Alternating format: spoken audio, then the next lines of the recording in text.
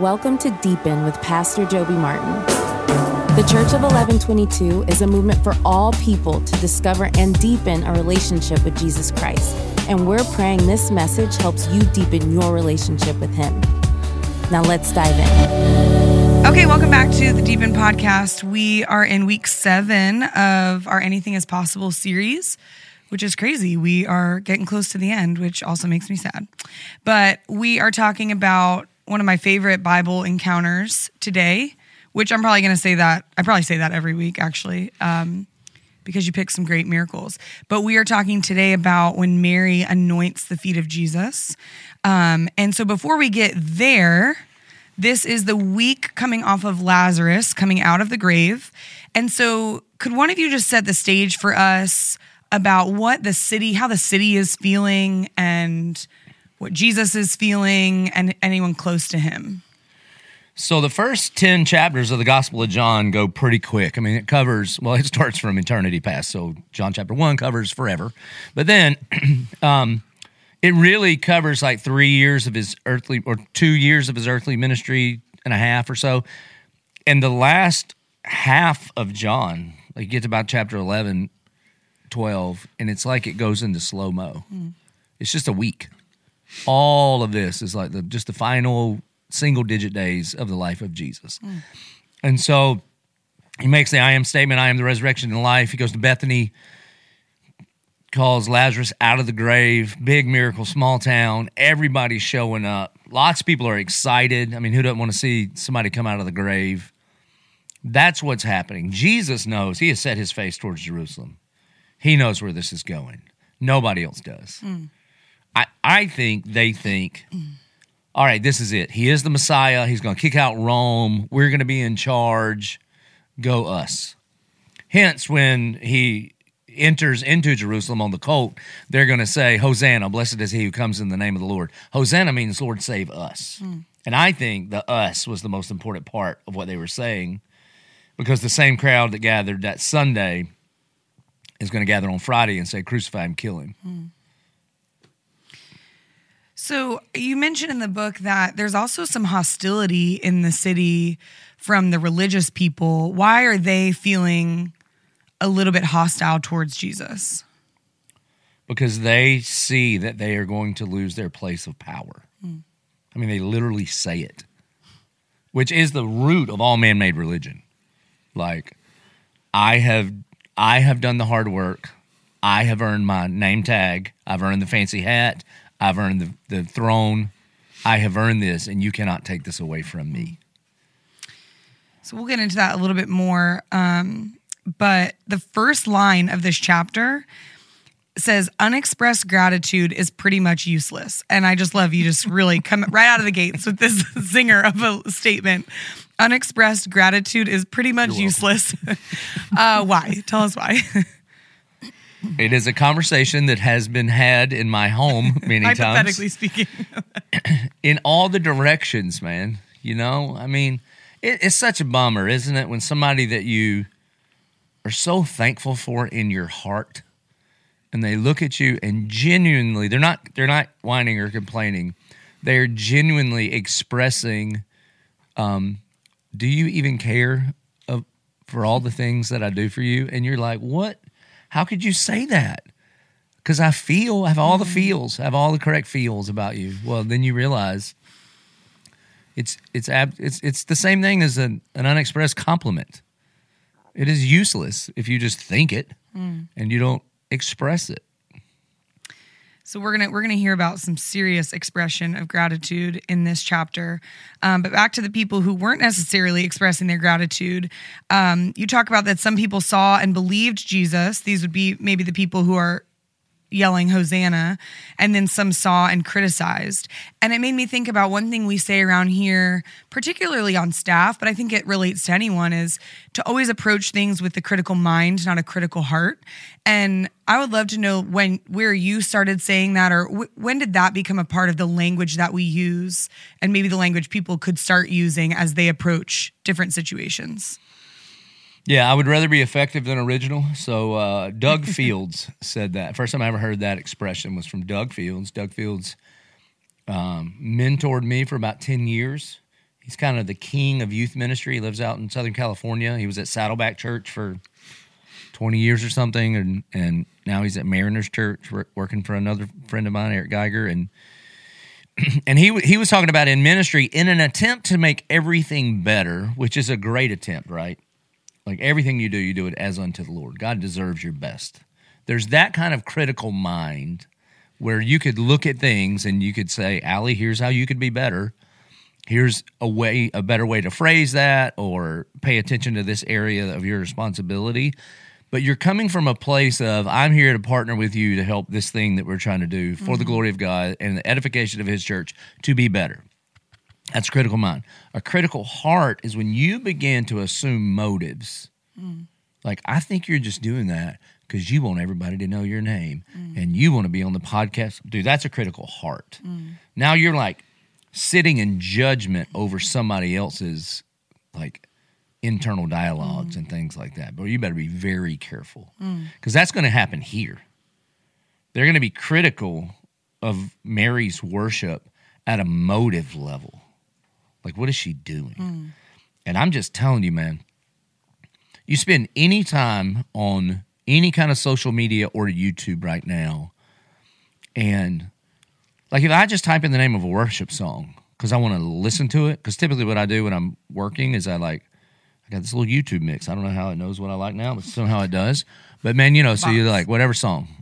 My new favorite song is Let It Be So by 1122 The Amen Worship. song. Also the Amen song, holy moly. But always on YouTube, man, about 4 slides down, or whatever you call it, from then on, it's just criticism about that ministry. Wow. About here's what they're not doing right, or here's what they didn't believe right, or here's why that's the wrong word. And I'm like, oh my goodness.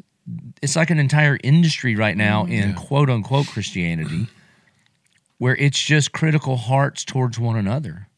So be careful. In this event, there's a group of people worshiping Jesus and there's a group of people criticizing the worship of Jesus. And I'm just telling you, man, when you get real critical of everybody else, you're playing on a team, but it does not seem to be Team Jesus. Yeah, it's good. Charles, I bet you have your own share of experiences with criticism. How have you seen this play out with the approach of having a critical mind versus a critical heart? Well, with regards to my career, I stopped. It probably started in about 2017 when the movie came out. I wrote a book. It was my 7th book called The Mountain Between Us. And I just come off hitting the New York Times list and with Where the River Ends, and then I wrote a manuscript. My publisher rejected it, and I eventually came back around and I ended up writing a book called The Mountain Between Us, which they accepted and published. And as soon as they published it, the Fox people, or the 20th Century Fox folks, Peter Chernan's people, said, hey, let's make a movie out of this. So anyway, 9 years later, a movie comes out based on my novel, loosely based. They didn't stick to my story. So if you're listening to this and you watch the movie and then you read my book and you think, why, Charles, did you do that? I didn't have anything to do with it. So please don't send me any angry email, which is the point of my comment anyway, because what happened is when we went into the premiere or whatever preview here in Jacksonville, we rented out a big theater and as we're walking in around the country, the previews are getting out and people are in the theater clicking on the Contact Charles button on my website, which I no longer have, and sending me their thoughts, which were not really kind. I had several people tell me I'd sold out to Satan. And I know my heart, and I know how we for years prayed about it, and I know what led to it, and I know the things that the Lord did. And so I know my side of what, but I also know my real heartache and pain in having watched the movie. And it's not that I'm not grateful for those folks, but they just didn't do with my story what I had wanted, and they certainly didn't do what the readers wanted. And yet all that was aimed at me because they thought I did it. In truth, I had nothing to do with it. And that's just, I'm not a Grisham. I'm not a Cussler. I'm not on that level. I'm not Patterson. So I can't dictate and I didn't know it at the time. So that began my semi-public person sort of relationship with readers and trying to figure out, Lord, how do I respond? Because I can't respond to every single person. Number one, I'll go crazy because I'll be really mad. But there are thousands of them, and there's one of me. So I can spend my time chasing criticism, or I can find what is true in this and what is your heart for me and for these people. And so that was somewhere in here. I also was reading, is it Francis Frangipani? I think I'm sorry if I'm messing up his name. He's been a pastor up north, written a lot of books. He did some ministry through his work that really resonated in me. And he talks about having an unoffendable heart. And I realized I don't have one. Wow. And I need one. And he challenged, the Lord used him in this time and place to challenge me to not be offended and don't be offendable, but okay, well, I'm sorry. And if it needs addressing, whatever. So Christy and I figured out as best we know how to navigate that in my world. So publicly in my career, I don't do social media. Christy does it for me. I don't have the energy or the bandwidth to put into it. I'm really good at writing books. I don't need to try and be a social media person, so she handles it for me. She also reads the comments, so she lets me know, hey, would you please respond to this person? So she ends up getting kind of the brunt of it, and I'll find her sometime looking at her phone with gritted teeth, and she looks like she's about to be a spider monkey and jump on somebody. And so we pray through some of that, or a lot of it. I don't get this right a lot. I want to bow up. I want to punch people in the teeth. I want to tell them what they don't know. I want to be right, which has nothing to do with the nature and the heart of Jesus. And so I'm still very much in that process of being, sanctified to handle criticism. And I've got some yesterday, whatever. And I sort of have to just turn around, and my posture is like hand it to the Lord and say, okay, where there's truth in this, would you please reveal the truth? I want to be more like you, So please let me know what in me needs to die. And then what if this is not of you? Let it be water off a duck's back, because I do not need to let it ruin or rule my day. That's good. I think a message for everyone in 2023 is to have an unoffendable heart. It's a good word. Yeah, man. Everybody's like, I'm so offended. I'm like, it's a choice, right? It's a choice. You get to decide what you want to do with however words land on you, right.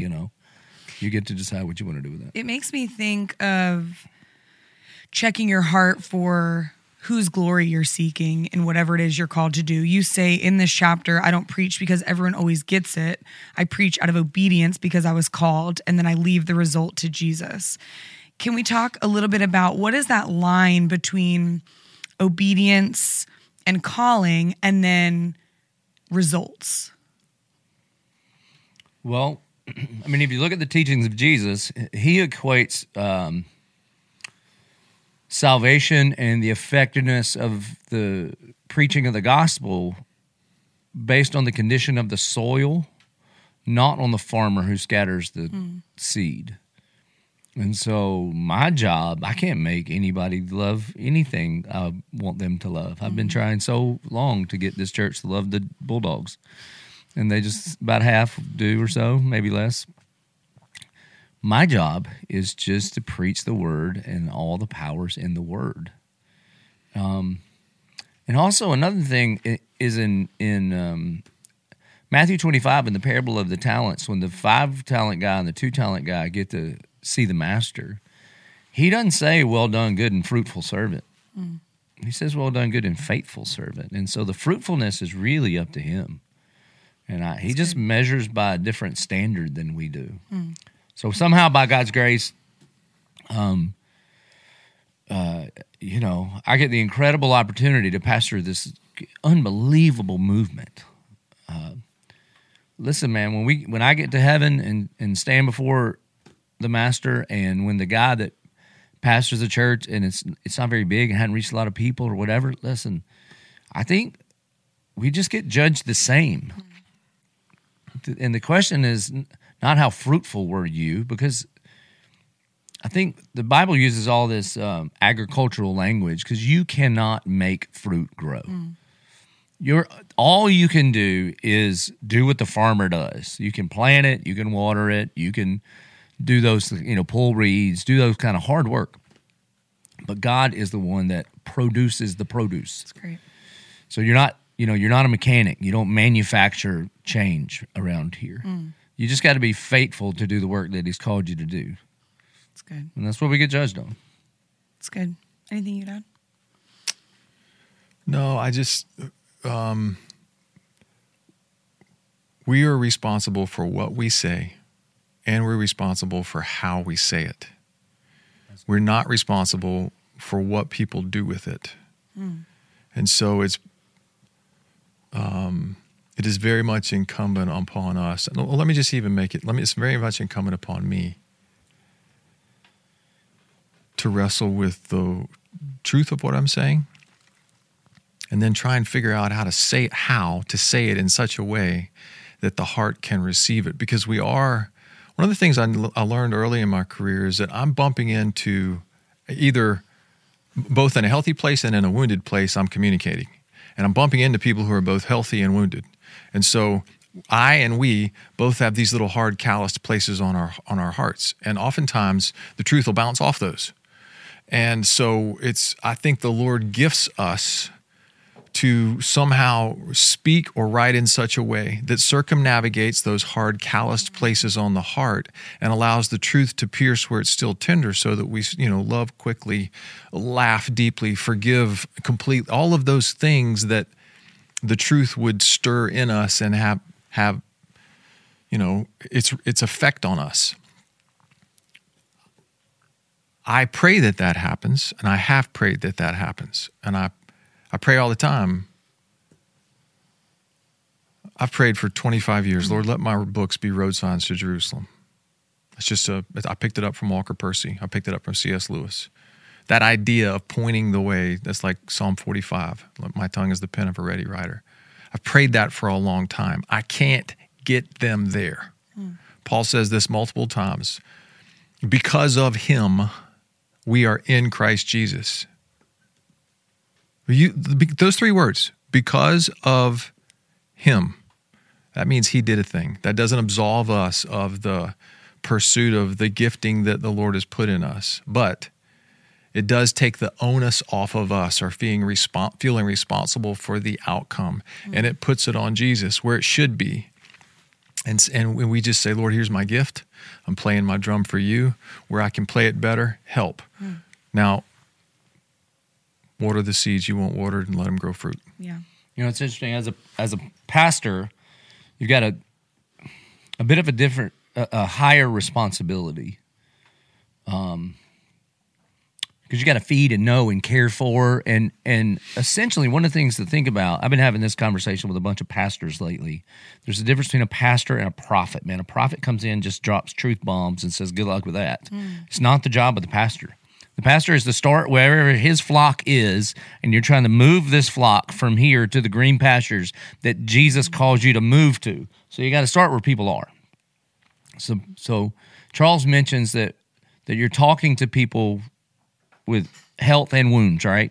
Whenever there's a disproportionate amount of emotion, it's almost always because you hit a wound. Like, you're dressed nice and your knees cover there and your two knees look the exact same to me from here. But if you had an open wound on this knee and I patted the good knee, no problem, right? You would respond like a normal person. You would just be like, no problem. But if I patted this wound over here just because, your pants covered up and I couldn't see it, there would be a disproportionate amount of emotion. Sometimes when I get criticism, name the thing. I had somebody like, we're leaving the church because I made a joke that we have two kinds of travel in our house. We've got like Presbyterian travel, and that's when the elect go, and it's very orderly. And then we've got charismatic travel, and that's You said that joke? No. yeah, right. But they were offended. This is like, I cannot believe you do this, and I just there's a wound there. Something's going on in that family. Like there's something going on. And so one of the questions, or somebody emailed me recently about me picking on Catholics. I was like, I pick on everybody, but they got offended by the Catholic thing, and gave me all these reasons, which none of them had to do with theology and the gospel, though. So I'm like, are you okay? What happened? What's going on? Something, because there were tens of thousands of people here this weekend, and everybody laughs it off. But if something hits you, if it hits in that wound, the key as a pastor is not to avoid that. I mean, what I'm called to do is when there's a disproportionate amount of emotion, is I stick the paddle right in the middle of that white water and stir it and go, what are we doing here? What's happening right here? Yeah. Yeah. Yeah, you were counseling me recently. I was sharing with you a situation I was going through with a friend, and I said it just seems like this person has overreacted to something that didn't seem like a big deal to me. And you said, well, because that's not the thing. There's something else going on. You need to ask them, are they okay? And it turned out they really weren't. There were tons of other factors at play. So it is a good mindset to have, to not immediately, like our gut reaction is to bow up, but really it's like, actually, no, they need care. Because actually something else is going on. Yeah, so like back to the text, okay? I know we haven't got to it yet. Yeah. Mary's going to anoint the feet of Jesus. And Right. Judas is like, she's not doing it right. Right. And brings up what would be a valid point. Couldn't we have used this on the poor? And if you could step into this moment, obviously Jesus knows everything that's going on. There's so much deeper going on in the heart of Judas right there. I mean, you want to talk about a tormented man. Yeah. He is probably looking with a great jealousy. Why do you get to worship so freely and I'm so bound up? Well, he's going to be inhabited by the spirit of Satan. Mm-hmm. He knows that he's subverting the kingdom of God. I mean, he's all bound up and not free to just worship. Look, man, free people in Christ are rarely judgmental about how other people's, like what they're doing, and because they're free from that. That you're not trying to control everybody else's behavior. Yeah. I was with a bunch of pastors this week, and we were talking about how hard it is to like pastor a church and pastor your family. And my friend J.D. Greer says, listen, man, when you're with your kids, especially teenage kids, you can either be pastor or dad. You can't be both. Wow. They got plenty of pastors. They got one dad, so be the dad. Then my other friend, Ryan Kwan, says, you know what? He's like, I grow succulents in Southern California, to which I thought was funny. But that's what he does. And he says they're super resilient. They'll grow in almost any soil. It's really hard to kill them. But the number one way that you kill them is by overwatering them. Wow. Because you look at it and be like, it's not happening, more water, and then you drown them. And he's like, and the last thing you want to do, is, like when you plant the seed, you got to plant the seed, cover it up, and then trust God to do what he does. Wow. If it's not happening and you dig the seed back out, then you know it's not going to do what it's supposed to do.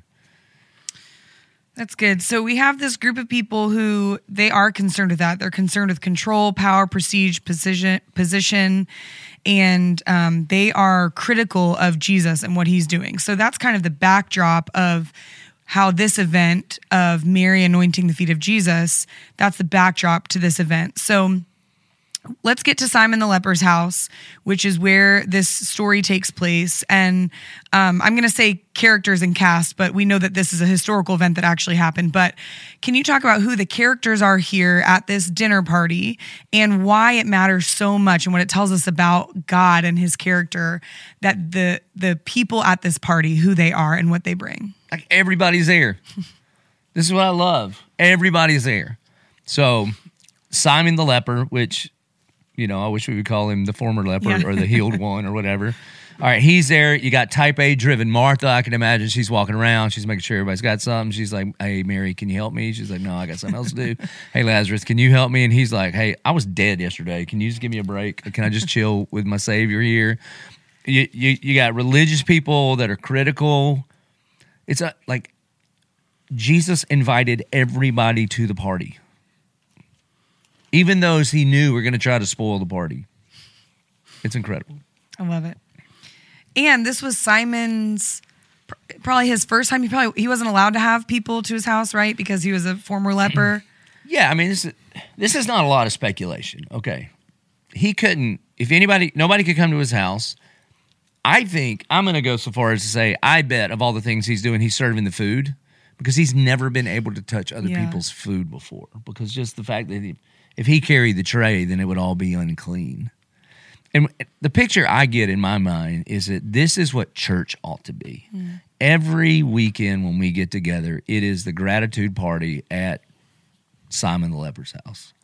That's right. Because we live in a world that wants to identify you by this label. Thank God, God doesn't identify you by the labels, you know? Yes, and amen.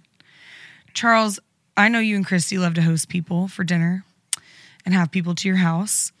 What is the significance? We see it in the Bible, and something special happens when you break bread with people around a table. What is the significance of this being a dinner party? I have no idea. Other than the bread of life is breaking bread with, with his peoples. And he's very shortly to go to the cross. So he knows. Maybe for Jesus, it's like one of the last sweet times he's with everybody. Mm. I also think everybody outside the door, everybody that watched him raise Lazarus, they really are, you said this just a minute ago, they really think Jesus has come to take on Rome. They think that's the king that they have. Mm-hmm. They just don't understand the kingdom that he's ushering in. Mm-hmm. So, I mean, every time we see, I tend to think one of the first times we see pre-incarnate Jesus is Melchizedek, around Genesis 12 or 14 or wherever it is, which Abram meets him in the valley after rescuing Lot, defeating the 5 kings. He meets Melchizedek, and Melchizedek brings out bread and wine. And it is there that Abram says, "I have raised my hand to God Most High." So there's the beginning of this worship, this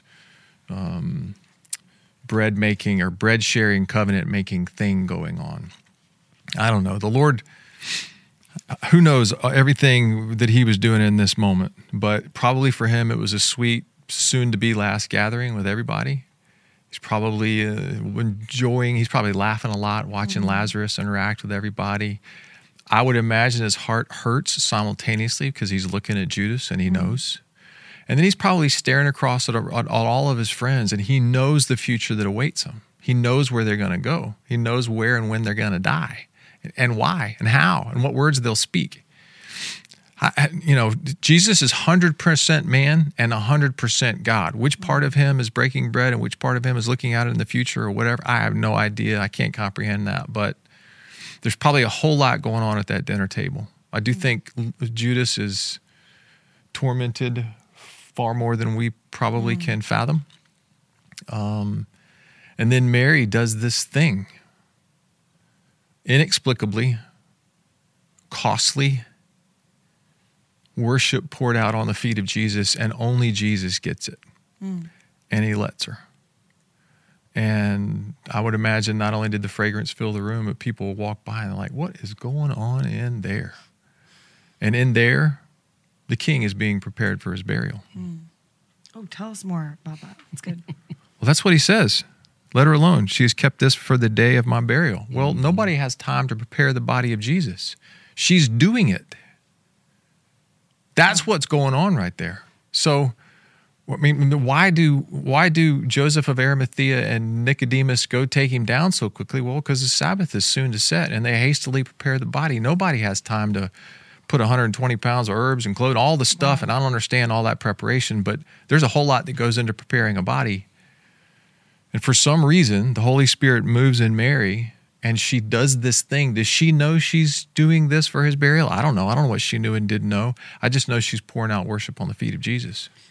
Oh, I've never read that. I think your question about the meal, I think it illustrates something that's so vital to understanding what it means to be a believer, that If you see Jesus as merely practical and not beautiful and glorious, then you're missing it. I mean, the psalmist says, taste and see that the Lord is good. So think about a meal. It's not merely nutritionally practical, right? You don't invite people over and be like, here's the protein, here's the carbs. Yeah.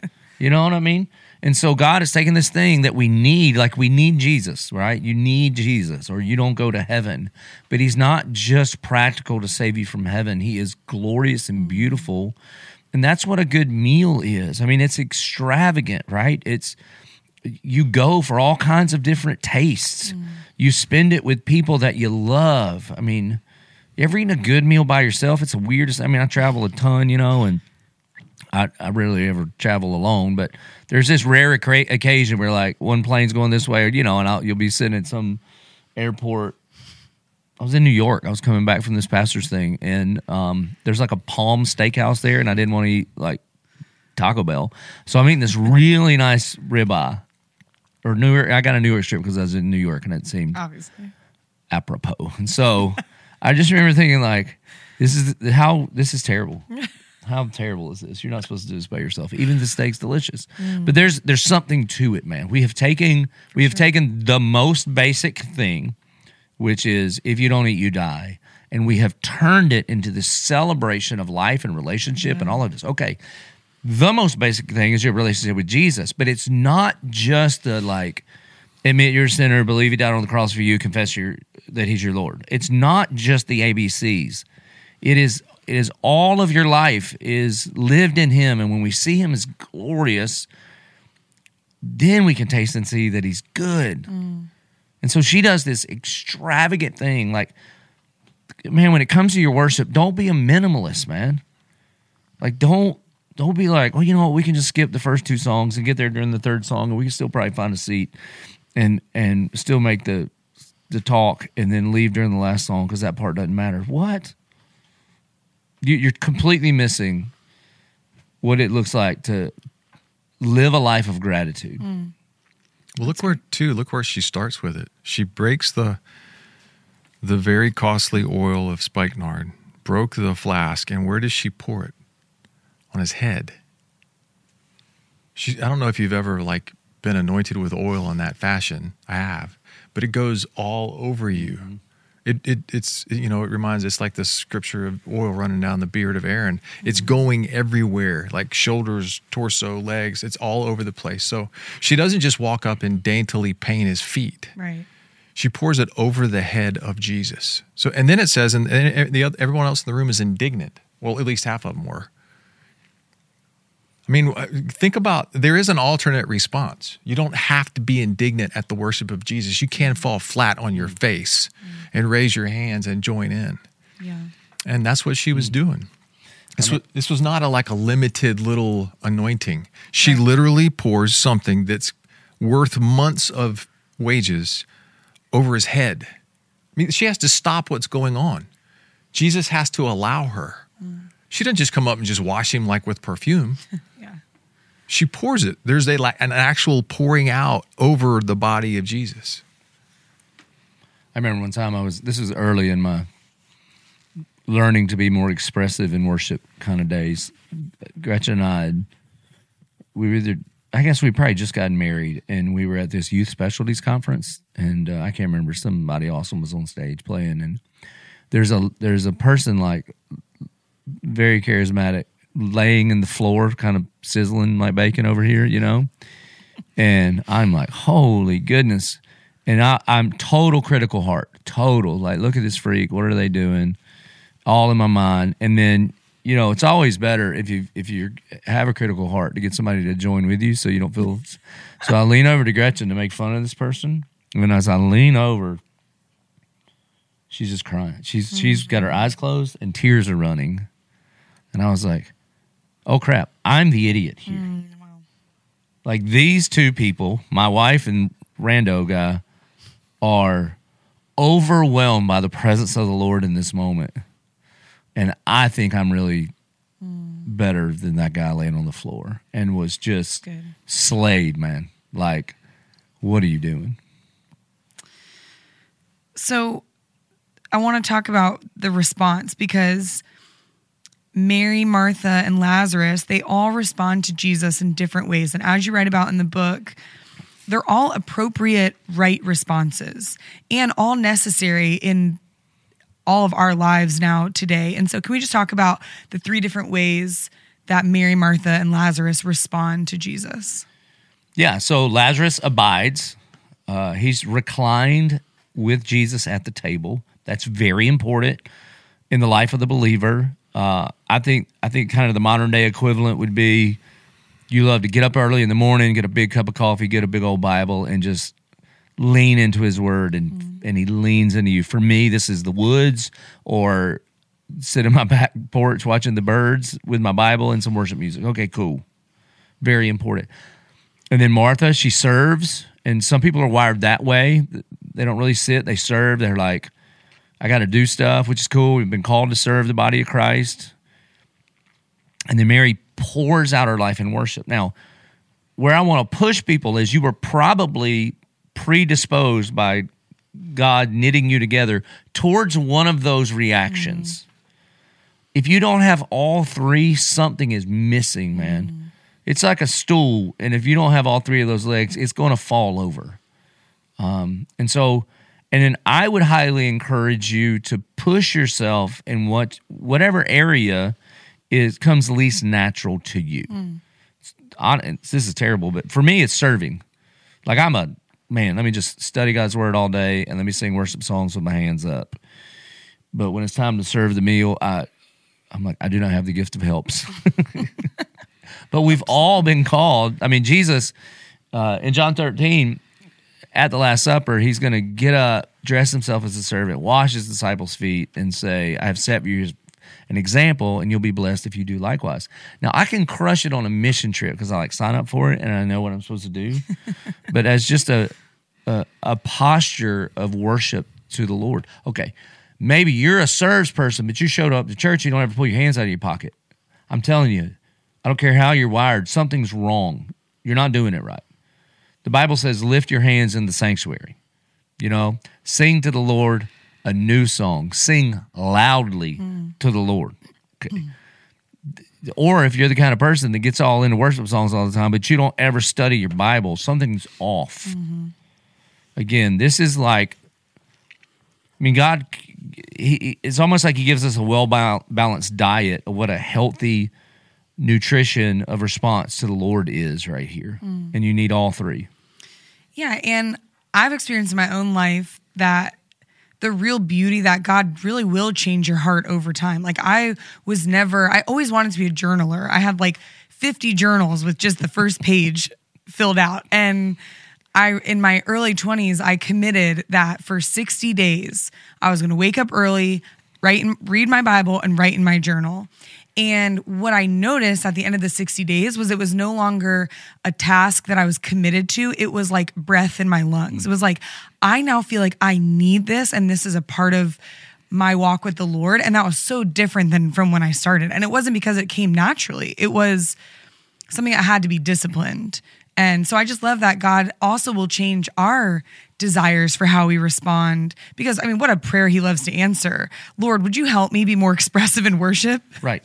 And oftentimes, if you look, God is a tactile God. And oftentimes, the posture of the body goes first, and then the posture of the heart and soul follow.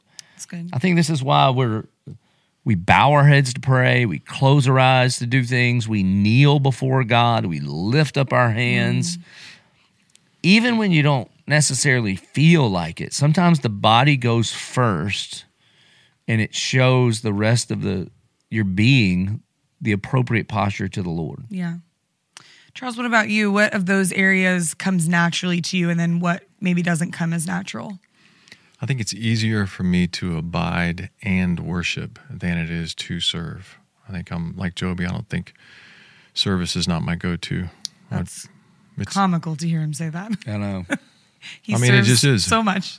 I don't see me that way. I know. Wow. I just don't. It's easier for me to abide and worship. Also, with regards to worship I grew up, we've talked about, I grew up in a wildly charismatic world. and I've seen it taken to charismania. But years ago, I looked at, or at least I tried as best I could, to look at worship in Scripture and how it talks about. And one of the things that struck me is as I looked, and it was Derek Prince that I heard do this, and so I said, well, okay, let me see if I can find this to be true. He started looking at worship, and I can't find any place in Scripture that talks about worship or commands us to worship that does not also incorporate some action of the body. There is, at least in my Bible, every place I can find the command to worship, there is either before or after some accompanying movement of the body. Wow. So it's, and I've said to the guys in my Bible study and anybody that's ever come, and I've in my speaking with guys or speaking to guys, because we tend to be the worst. We'll go nuts at a football game. We'll jump around like idiots, hands waving every which way. But when it comes to humbling ourselves before God Most High, the God of angel armies, the Lord of hosts, we tend to stand there with our hands in our pockets, and we don't want to humble us. So I've challenged them. I'm like, guys, really, trust me. When you get there and you're in front of Him, you're going to be all three on your face, hands raised, all that. You might as well get used to it here. So let's practice. And I don't know. I can't find any place not accompanied by an action of the body. Really I would love to be better at it, but at least that is my heart's desire. It's good. So you have this quote in the book, and it's long, so bear with me, but it's so good. It says, Mary at some point breaks the vessel, and then the smell of nard permeates throughout the entire place. It's invisible, but everyone senses it. And people were like, uh-oh, what happened? Something's different in here. Because you see, when believers in Jesus Christ pour out their worship on the feet of Jesus, it changes the atmosphere. And I just love this visual and this idea that she's responding to who Jesus is, not necessarily what He's done. Yes, He's raised Lazarus from the grave, but she's in this dinner party, and I almost imagine her just seeing Jesus being so overwhelmed by His presence that she just runs and gets this vessel and just pours it out based on who He is. And why is it so important, this distinction, that we respond to God because of who He is, not just what He's done? So the Psalms say that God inhabits the praises of His people. I mean, think about that. When believers get together and make much of Jesus, He's omnipresent always, but there is a manifest presence that is different, that is almost tangible, that is for sure sensible. I don't mean like it makes sense. I mean, it is able to be sensed by His people when His people worship Him. Listen, man, during COVID and all this, and I obviously talked to a bunch of preachers and hear a bunch of preachers talking, I hear all these people like diminish the weekend gathering, They'll be like, the church isn't just a bunch of people sitting in rows and singing a couple songs and listen to a talk. And I go, well, if that's what you think is happening at your place, no wonder nothing's ever happening at your place, man. Wow. I'm telling you, when the saints of 1122 get together and make much of Jesus, man, miracles happen. Are you kidding me? People get saved and marriages get restored and chains of addiction follow. What are you talking about? Are you crazy? No wonder the Spirit doesn't show up. You haven't even invited Him in, man. Yeah. You're just trying to sing 3 songs and do your little TED Talk? Bro, I challenge a bunch of guys, don't ever diminish what the Bible doesn't diminish. He says, let us never give up on gathering together, singing psalms and hymns and spiritual songs and breaking bread together and opening God's Word. Man, the Spirit of God shows up in that. And I'm telling you what we need. We don't need another sermon.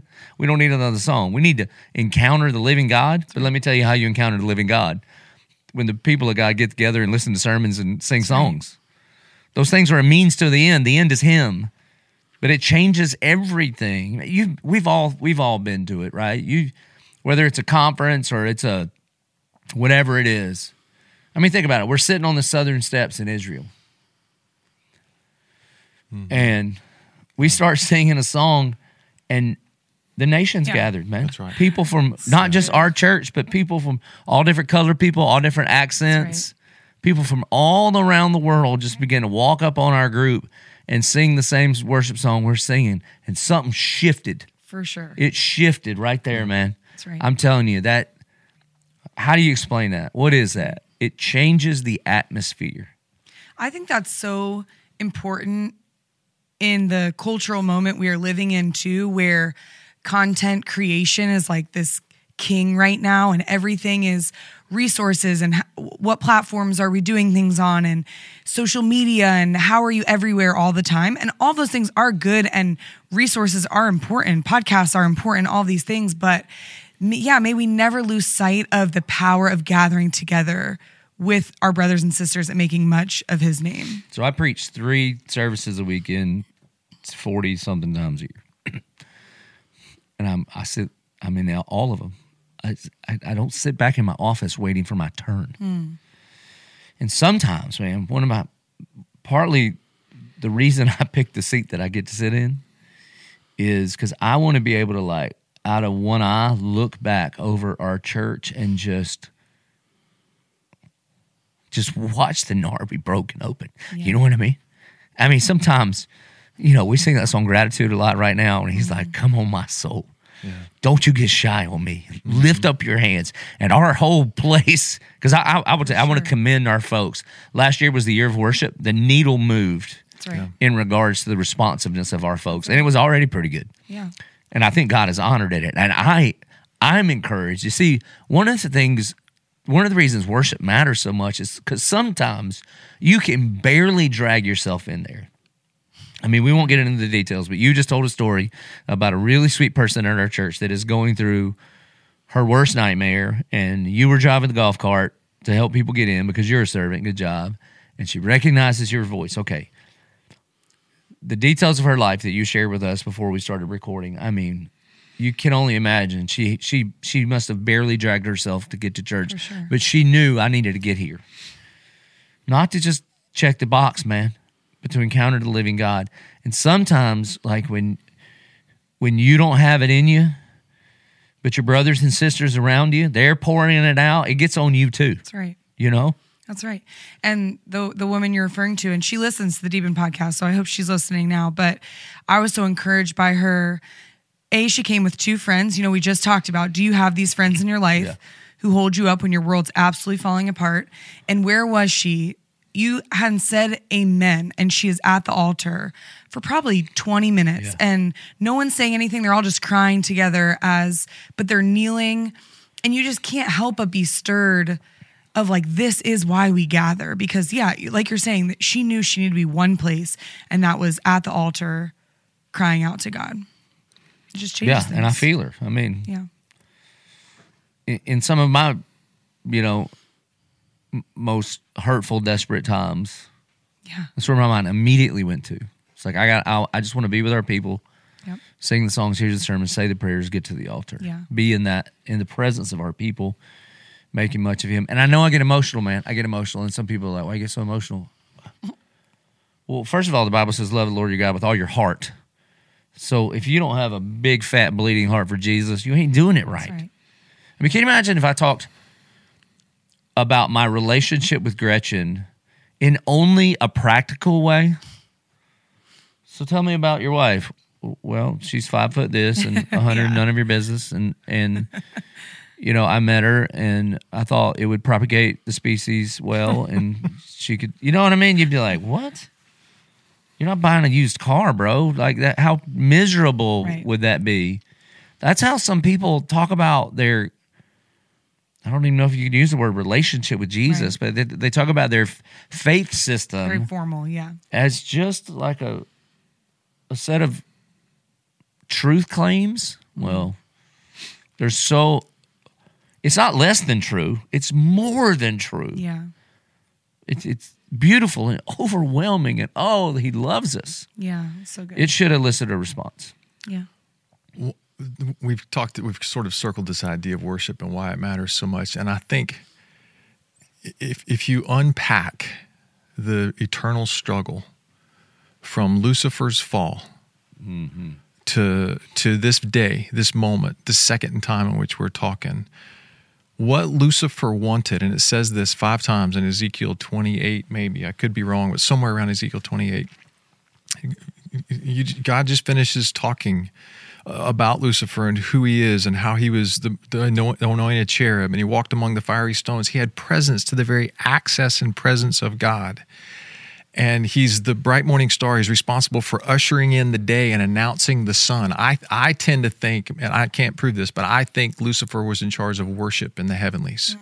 And so he would bring worship, because in the description of him, everything that's described is his pipes and his timbrels and the ability with which he makes a noise. And I think he was in charge of worship. I think he was in charge of worshiping the sun. And I think what happened is he saw all of the glory given by the Father through the Spirit to the Son, and he became jealous. Correct. And so the thing that he wanted was worship. That's what it says 5 times. I will reach up. I will ascend. I will do all of these things. Why? Because he wanted worship. So if there's one thing in the spiritual battle of the life in which we find ourselves, if there's one thing that we can put our fingers on and go, yep, that's absolutely happening right now, is that the enemy, the prince of darkness, who has his own kingdom, out of which we have been transferred, he wants worship, period. So if there's something in you, if there's a struggle in you when you get to the service on Sundays or whatever, and you're just like, man, I don't feel like raising my dadgum hands. I get it. I totally do. Yeah. And there's a battle in the heavenlies. One of the coolest places I ever saw this happen, and I see it happen weekly in our service, and I'm partial to our church, and I love our people, Austin and Lindsay and Michael and Walt. I love it when Walt doesn't even sing. He just gets up there with his guitar and dances, and his worship to me is beautiful. But so I see it weekly here, and I experience it. But the boys and I and Christy were at a Passion conference years ago, and I know a bunch of us have been to them. And so we happened to be up in a box because we were invited by these folks to sit up in the box. And I didn't like it as much. I like being down amongst the kids because I it's just more fun. But I could see 35-something thousand kids. And so we'd been there like 3 days and had some of the best worship bands on the planet come through. And man, okay, it was awesome. We had all of them, all the the smoke shows and the lights and the dancing and the craziness. And yes, we loved absolutely every bit of it. But John T is our musical kid. He's the worshiper, and I just kept watching him. And something about what we were watching did not resonate with the psalmist heart in my son. He's wanting to worship. And I'll as long as I live, I'll never forget it. The last band walks off, and there's a single spotlight on the steps. And Matt Redman walks in wearing a sport coat and carrying a guitar. And that was it. That was all that he had. And I mean, of course, we all grew up listening to Nothing But the Blood and all of that, okay, and the Heart of Worship, all of these. This dude walks out on the stage, and the atmosphere in the room changed the moment he opened his mouth, because he was not performing. He was worshiping. And the thing that happened in the room, I'll never forget, because kids went from dancing to on their faces and on their knees. And I look over at John T, and he's got his hands in the air. And so something, and again, granted, who knows what happened with the other awesome folks who came before and the soil that they tilled and all of and I'm not diminishing anyone else. It's not a comparison thing. All I'm saying is that Joker had an anointing for worship, and that was his heart, and we got to see it happen. Also, as a dad, one of the coolest things, I've said this to Christy, I'm like, when I see it, I'm ready to go. The Lord can take me. But if I'm in church and I look, and they're my boys, and there's Christy, and I look down the row, and all 3 of my boys, who are all taller than me, all 3 of them have their hands in the air. Oh. I'm okay. Yes, that was the dream. I'm ready, Lord. So when Ezekiel is describing Lucifer, it's interesting, man. The commentators, you can't tell if they're describing what he's wearing or who he is. It's purposefully vague in the Hebrew, because it's like, is he made of gemstones or is he dressed in gemstones? It's hard to tell. You know what I mean?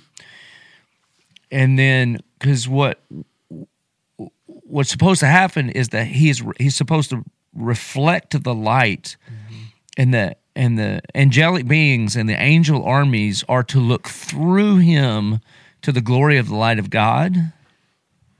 And in looking through him, as he is reflecting the light of God, At some point, he wants people to look to him and not through him. Yeah, wow. Pride enters, and he's cast out like lightning, and he hits the ground of hell hard. Okay. I'm glad you brought that up. If you keep those lenses on and then read John 12 again, and there's one girl, and she's like, I don't care what you think of me, man. All I want, you can look through me and see him. And then there's another group, and they're like, you're not doing it right. I want you to look to me. Yeah. Well, 2,000 years later, so when I say worship is war, that's what we're talking about. Yeah. There are competing worship battles going on in your own cell, in your own soul, in the room, in the heavenlies. That's it, man. That's good.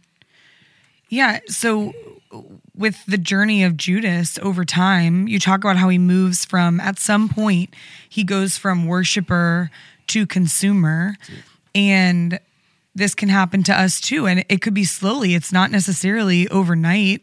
I mean, I don't know that we know with Lucifer, but maybe it was just over time. He's starting to feel like, wait, I want to be looked at until it fully breaks. And so what are some indicators for people to just be aware of that they could be drifting from worshiper to consumer?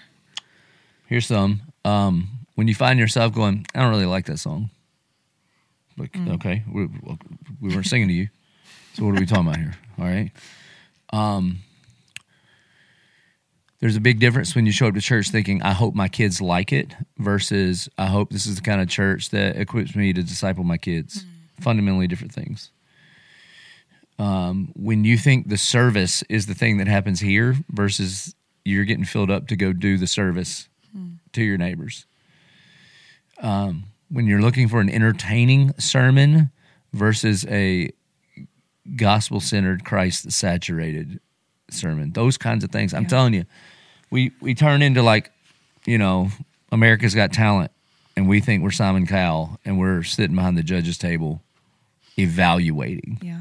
Versus like, Lord, how about you evaluate me instead of me evaluate the service, me evaluate the show? Yeah. That's good. Okay, so before we get to the last thing I want to talk about, which is what you talk about at the end of this chapter, this particular chapter is not necessarily a miracle, but why was it fit to be a part of this book? So we spent a whole chapter on what do you do when it doesn't go your way, Thought it was very appropriate to spend a whole chapter on how extravagant gratitude ought to be oozing out of you because of the miraculous work of God in your life. Now, it's coming off the heels of a miracle with Lazarus, and there is the implicit miracle that they're at Simon the leper's house, who's not a leper anymore, so there's a miracle. But, oftentimes we think the evangelical church needs a gospel-saturated book about miracles because the point is not the miracle, the point is the maker of miracles. And so I wanted to spend some time on what is your response. Like if you're a saved person, the greatest and only eternal miracle in your life, shouldn't your life look like the gratitude party at Simon's house? Right. Yeah, for sure. So we've had this just wonderful, edifying, mushy conversation about worship, and we get all teary and we all want to go now, I think, in the worship center and worship. But then you end this chapter in a surprising way. And we've hinted at it through many episodes, and we've talked about what happened to your friend and part of our church family, Brad. But you choose to end this chapter after this whole thing on gratitude and worship. And then you end it with the tragic loss of your best friend. And so I want to close this episode on just talking about Brad, and because we've mentioned him, but I want to really talk about him and then why this chapter. Why was this the one where you decided to put his story in? All right, let me, before you speak, can I? Because I want to answer that as the writer, Okay, great. and then let you. Yeah. Literally, I'm working on this chapter. He and I have met. I'm working on this chapter. He's gone to Scotland. I get a text from one of our dear friends telling me what had happened the night before. And couple of things there were a lot of things flying through my head in that moment, but I stalled on working on the chapter because I'm like, holy smoke, I just quit working on it. Then you can fill in the story with what happened to you. But then he gets home and he's working through grieving. He's and I'm trying to figure out how to us finish writing or keep writing, and how much do I poke at him? Things are pretty raw, and I'm not poking at him in a harsh way. I'm just like, we got to navigate this. And as I'm looking at the words on the page, I'm like, let's don't run from it. The Lord allowed it.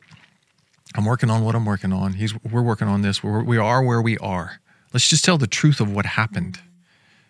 Because number one, the book is not theory. That's right. We're not just telling you, he's not just telling you what he thinks, and I'm certainly not writing him telling you what he thinks, because I wouldn't write that.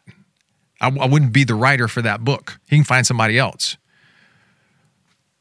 But we were dealing with something very true and very hard, and I said, well, let's just tell the truth. It's also a beautiful testimony to the life and ministry of Brad Bowen. So, is that fair? Yeah, that's it. I mean, you find out what you really believe about the sovereignty of God and about your response to him. And honestly, man, I mean, I was so sad and I've cried so many times over this thing and never got mad at the Lord. It wasn't that, but my instinct was I just wanted to get to our church and worship, and just worship, just sing the songs. And then one time, and then shortly after that too, in November, so that happened October 13th, and then shortly after this, Charles and I go on a bow hunting trip together to Nebraska, and it happened to be over a Sunday, and I was like, dude, I go to church on Sundays, and there was really nowhere to go, and we were hunting, and so I just took my phone and put together a little playlist, just like we do here, 3 songs. And then I just queued up an old sermon and then a closing song. And just stood in my tree stand, and I stood up when we sang and lifted my hands in the tree, and I probably scared off every deer that I don't care. And listened to the sermon and then responded, man, And, man, worship it's a supernatural event. I don't know how to explain it. It's a supernatural event. It's the church fathers would call it the thin place, that there are thin places in our existence where, like, when Jesus says, on earth as it is in heaven, there's places where there's big gaps between those two, and then there's little thin gaps, man. Worship is one of those thin places. And so a part of what I wanted people to see is that regardless of your situation, the appropriate response is to make much of him. So good. And that's what Job says, though you slay me, I will worship you. God is so incredible how he orchestrates the hard things at the right time, because as I read this chapter and you get to the end and right before you tell Brad's story, you talk to the people who have just read this and think, well, that sounds really nice. Yeah, he saved her brother. He brought her brother back from the dead. Of course she's going to pour this oil all over his body. Of course she's going to respond like that, but you don't know my situation. And then just what you're saying, like, then you just speak from this place of truth of that really no matter what happens, tragedy or victory, we still are called to the same response. And it's so beautiful. And I think it's going to encourage tons of people. And even in that, my son JP and Brad were really close, and we were talking about it. I don't know, it's probably a month or something after. Oh, I think I was getting ready to do his funeral, and his mom wanted to do his funeral on November 22nd, and so we were getting ready for that. And I was talking to JP about it, and he's like, Dad, I know this sucks. And dude, JP he was about to turn 17, so. And it's not like just theological wisdom oozes out of him at the kitchen table every night, all right? I think people have some misunderstandings of what my family's like. He's just a normal, great kid. Yeah. And he's like, but you know what, Dad? of all the times this could happen, there couldn't be a better time, at least for you. And I was like, what? And he said, you've got 8 of your friends coming in to preach all of these weeks. Because I was on sabbatical. And he's like, so you don't have to work on sermons all week. You can just deal with it, you know? And it's really true, right? Yeah. I mean, it's really true. Yeah. Well, this has been such an encouraging conversation, and I know it's going to just stir a bunch of people's affections for the Lord, and I hope people hear this and are clearing their calendar for either Thursday or Sunday to get to be with God's people and to worship Him. And how about a little challenge? How about bust out your gratitude list before you come to church, either Thursday or Sunday, and in the parking lot or in the car, at some point, orient yourself to, I'm about to walk into this thing with a whole bunch of brothers and sisters. And it's also cool, over 14 campuses from Jessup to Columbia County. And we're going to sing the same songs to the same God at the same time and just be grateful. Yeah. Amen. Charles, will you pray for us? Lord Jesus, we thank you for your presence with us and your time in this. And I pray that all that we've said brings you honor and glory. And I pray that it brings you praise. Lord, where there's anything in us that resists worshiping you with our whole heart, would you please crucify that thing in us? If there's any part of us that wants any part of your glory, would you please put that part of us to death? And would you please set us free in our heart, mind, soul, and spirit to worship you with our whole self, whatever that looks like. And we thank you, Father, that you do inhabit the praises of your people. We love you. We worship you and you alone. In Jesus' name. Thank you for listening to the podcast. The end. You nailed it.